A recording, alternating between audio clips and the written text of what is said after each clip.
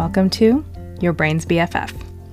I'm Pooja Venkatraman, a double Harvard grad, ex-management consultant, and former stressed-out overachiever.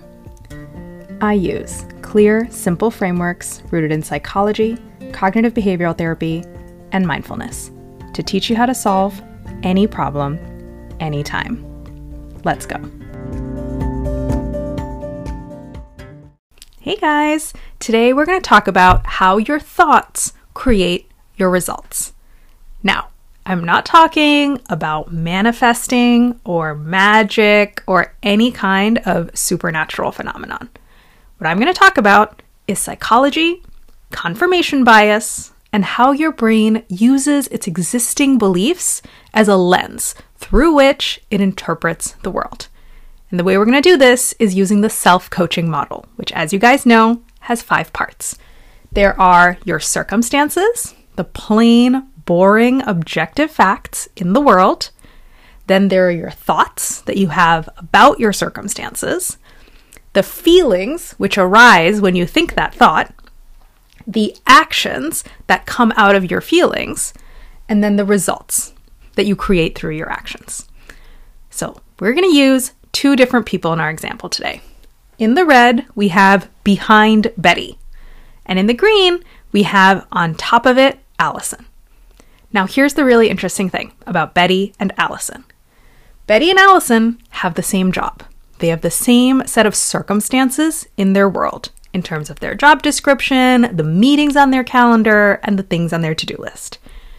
And the really interesting thing about them is Betty and Allison take the same actions. They reply to some emails, they prepare for a meeting, and they take a break to watch a movie in the evening. But the crucial difference, that same set of actions is driven by different thoughts and feelings for Betty and Allison. And because of the difference in their thoughts and feelings driving the actions, they create different results for themselves. How does this work? How can this be possible? I'll tell you the 2 ways in which this works, and then we'll go through the examples for each of them. Here are the 2 ways your thoughts end up creating your results.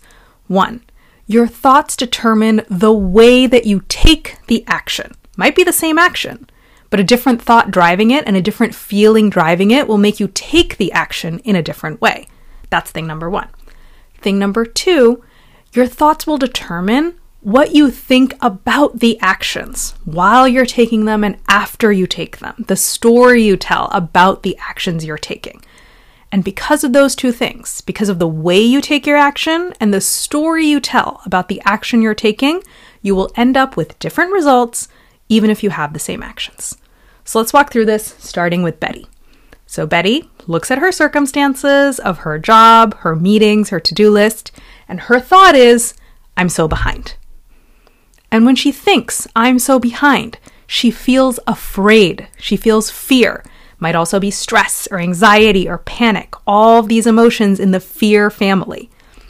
And so, when she's thinking I'm behind and she's feeling afraid, how does she take her actions? When you take these actions out of fear, you reply to emails by grabbing the first couple that are on the top and replying to them frantically and trying to just get them done as quickly as possible. And the way you prepare for a meeting when you're feeling afraid, you probably think about all the things that could go wrong and you try to avoid planning for it, and then you try to get it done so that you don't have to be in the fear for so long. And think about the way that she stops in the evening to watch a movie. She's probably so burnt out and tired from feeling afraid all day that she tells herself, oh my gosh, I can't take it anymore. Let me just watch a movie. But throughout the whole movie, she's thinking about the work that she's supposed to be doing and how behind she's falling. And so she doesn't even get any real rest or relaxation from watching the movie because of the way that she's watching the movie. So that's way number 1, that she gets behind. Because the way that she takes her 3 actions in this frantic, panicked, get it over with quickly kind of way causes her to get more behind, very tangibly in the real world. Now, the second way that her thoughts create her results, which is what she thinks about her own actions. So this is going to be as she's replying to the email, as she's prepping the meeting, as she's watching the movie, and as she's reflecting on all her actions for that day, her brain is going to take all those things and use it as evidence for how behind she is. She's going to be like, I only replied to 5 emails, but there's 20 in my inbox. I'm still so behind. I prepped for that meeting, but I probably didn't know enough. I'm still so behind. Oh my God, I can't believe I watched a movie. I should start even earlier tomorrow because I wasted so much time this evening. I'm so behind. So even though it's the same set of actions that Allison is going to take in a minute too, she interprets these actions to make her I'm behind story even stronger. And so, because of the frantic way in which she takes her actions and the story she tells herself about the actions she's taking, she creates her result of getting more behind. And this is literally confirmation bias in action. Even if she did 10 more things today, because of the way she's thinking, it's really hard for her to convince herself that she's gotten ahead, because her brain is just interpreting everything as more proof of how behind she is. That's Betty's story. That's why she ends up with the result of being behind. Now, let's look at Allison in the green. Same job, same meetings, same to-do list. But Allison has a different thought about her circumstances. Allison's thought is, I'm so on top of it. And the feeling that she has when she's thinking I'm so on top of it is fun. She feels in control, she feels in flow, she's like, oh my God, I'm killing it. She is having fun at her job. And so, Allison takes the same actions. On the surface, it looks the same.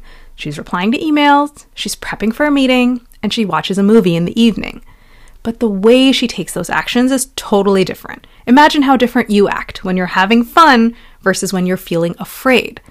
She looks at her inbox, she scans everything, she picks the first few that she wants to respond to, and she mentally deprioritizes the rest. She thinks about the meeting, she thinks about what questions might people ask, what do I need to prepare, what do I not need to prepare, and she just gets ready without any drama. And at the end of the day, she says, great, time for a break. I did a lot today. I'm so on top of it. Let me rest and recharge by watching this movie so I can get back at it just as well tomorrow. And so again, this is how she creates her result of staying on top of it in the first way, which is the way that she takes the action. She takes it calmly, she prioritizes, she doesn't beat herself up, and she gives herself rest and relaxation. So she very tangibly is staying on top of it. And then that second way is the story she tells herself about the actions. She can reflect on her day and say, wow, I did a great job of prioritizing which emails to respond to. I'm so on top of it. And I prepped for that meeting exactly the right amount. I didn't do too much and I didn't do too little. I'm so on top of it. And at the end of the day, I still had time to relax. I still watched a movie. That's so great. I'm so on top of it. So once again, through the way that she does the actions and through the story she tells herself about the actions she's taking, her brain, in confirmation bias mode, finds evidence for how on top of it she is. And that's how she creates her result of staying on top of it. And this is how the same set of actions, taken in the same set of circumstances, can create totally different results based on what you're thinking and feeling that is driving your actions. And this is why, guys, when you're trying to solve a problem, it's so important to not look for actions first.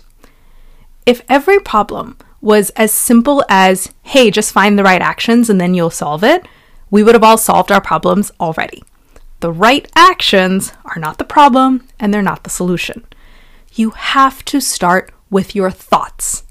You have to ask yourself, what am I thinking right now that is preventing me from solving this problem?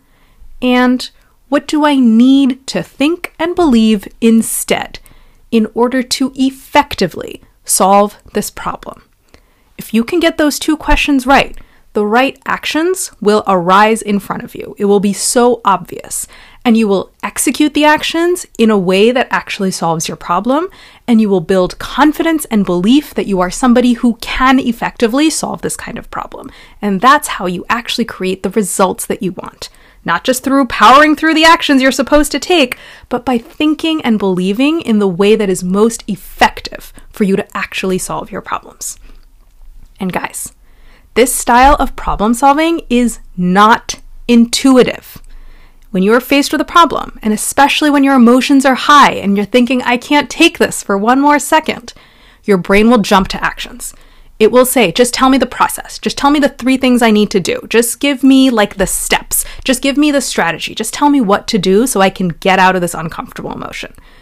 And by the way, plenty of people in the world are here to offer you those actions. They will tell you, here's the morning routine that you need. Here's the time management system that you need. Here's my 5-step process for getting promoted in a year. Here's my script for how you negotiate a salary. And actions are awesome. I have nothing against them.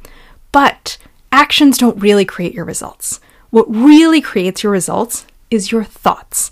And if your thoughts are right, and if you have the right feelings, if you've generated them for yourself, you can actually take any set of actions and end up still creating the results you want.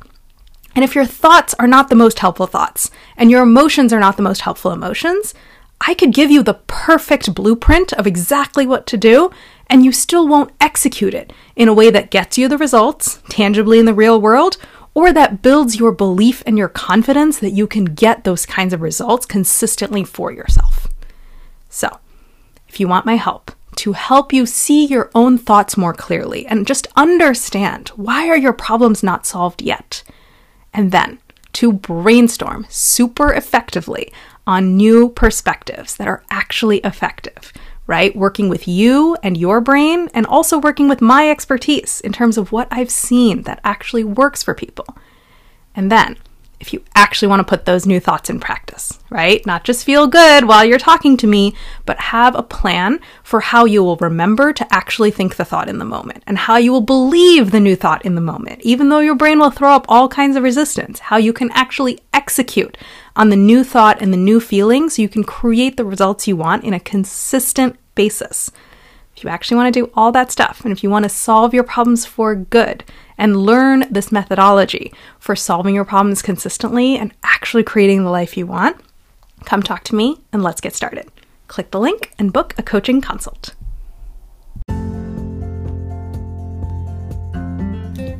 Thanks for listening to this episode of Your Brain's BFF by me, Pooja Venkatraman. Check out the links in the episode description if you want to read this piece on my website, follow me on Instagram, subscribe to my email newsletter, or book a consult to work with me one-on-one.